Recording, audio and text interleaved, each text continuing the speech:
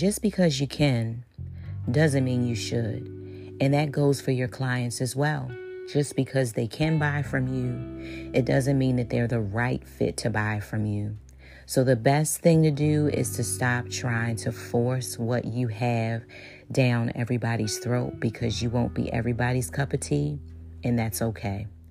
This goes for your potential clients. This also goes for your past clients as well, because some of them must be and need to be released.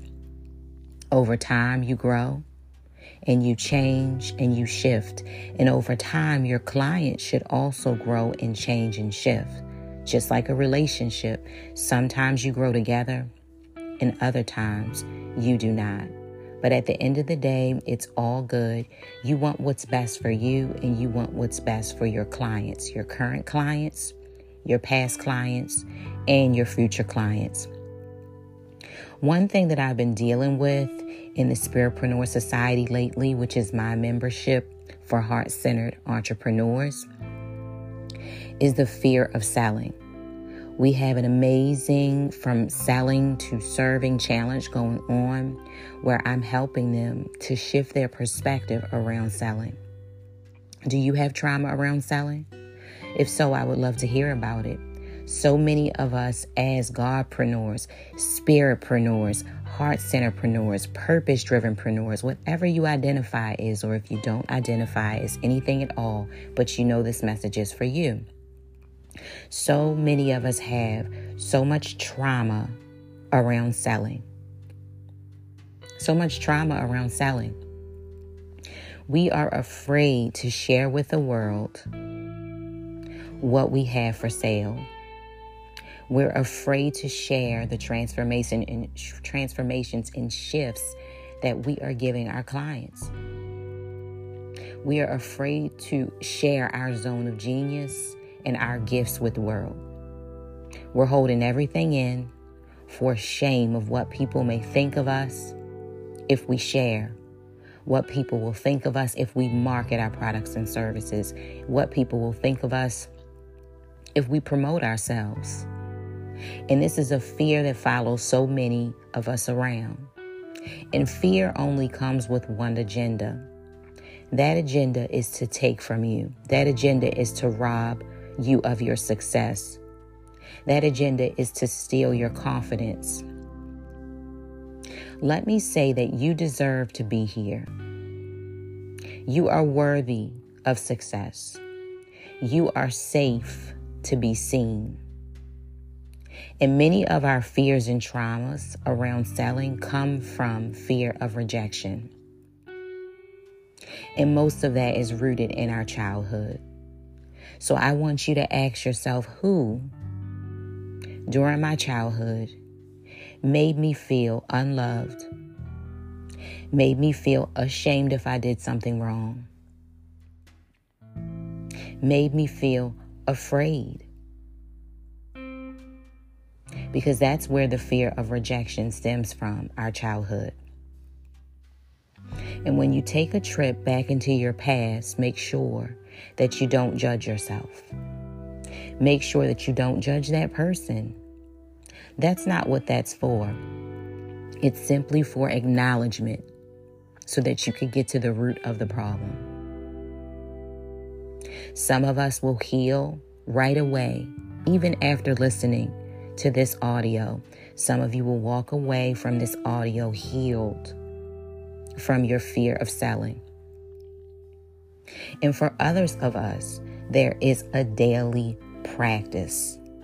In the Spiritpreneur Society, I've given affirmations, lessons, tools. And like I shared, we're even doing a challenge to challenge the fear that we have around selling, to shift our perspective to a perspective of service. There is somebody looking for you.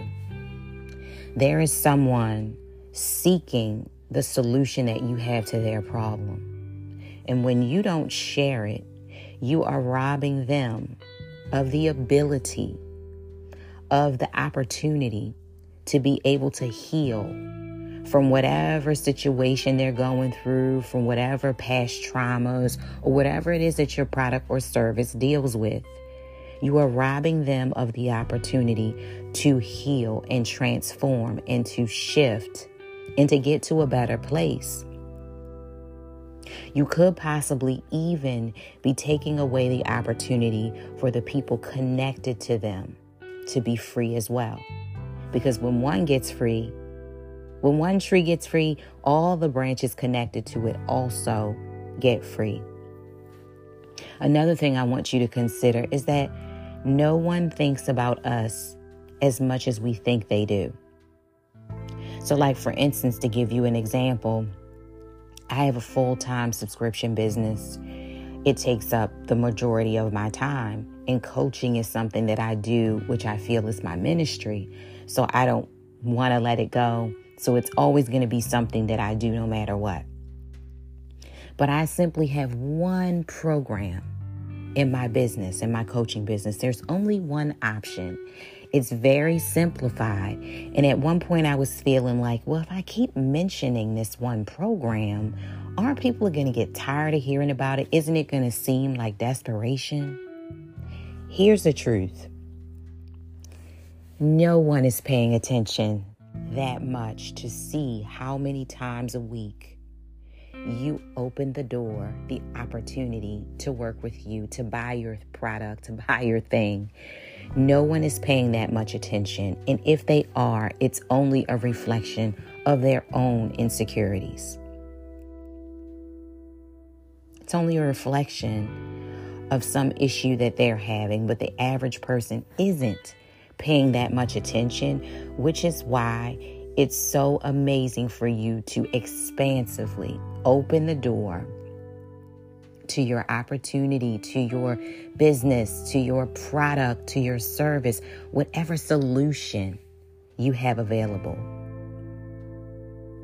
It may even be helpful to do some mind shifts.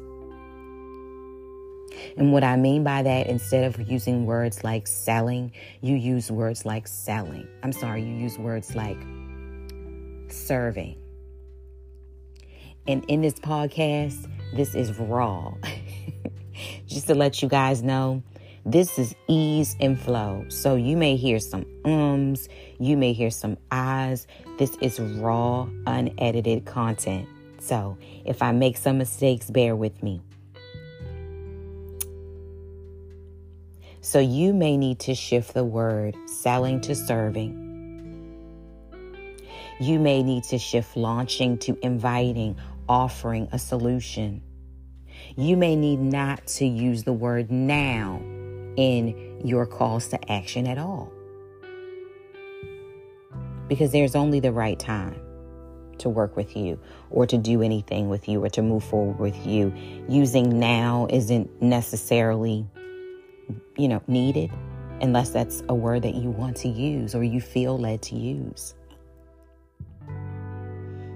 And there are so many mindset shifts and word shifts and word swaps that you can use that will help you feel more expansive around selling. And sometimes your clients also feel or trauma around certain words that you use as well, because when they hear that something is for sale from you, they're used to being begged, pounded, or forced, into buying something or bullied into buying something. So maybe if you have a more gentle approach or an approach to selling that more so aligns with you and you start to choose different words, even your clients will start to respond better.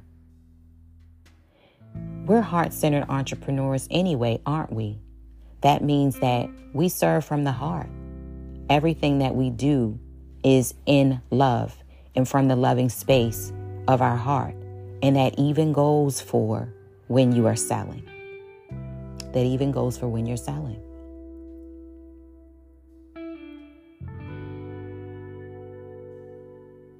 It may take some time, once again, for you to release your fear around selling. But just know that it can be done.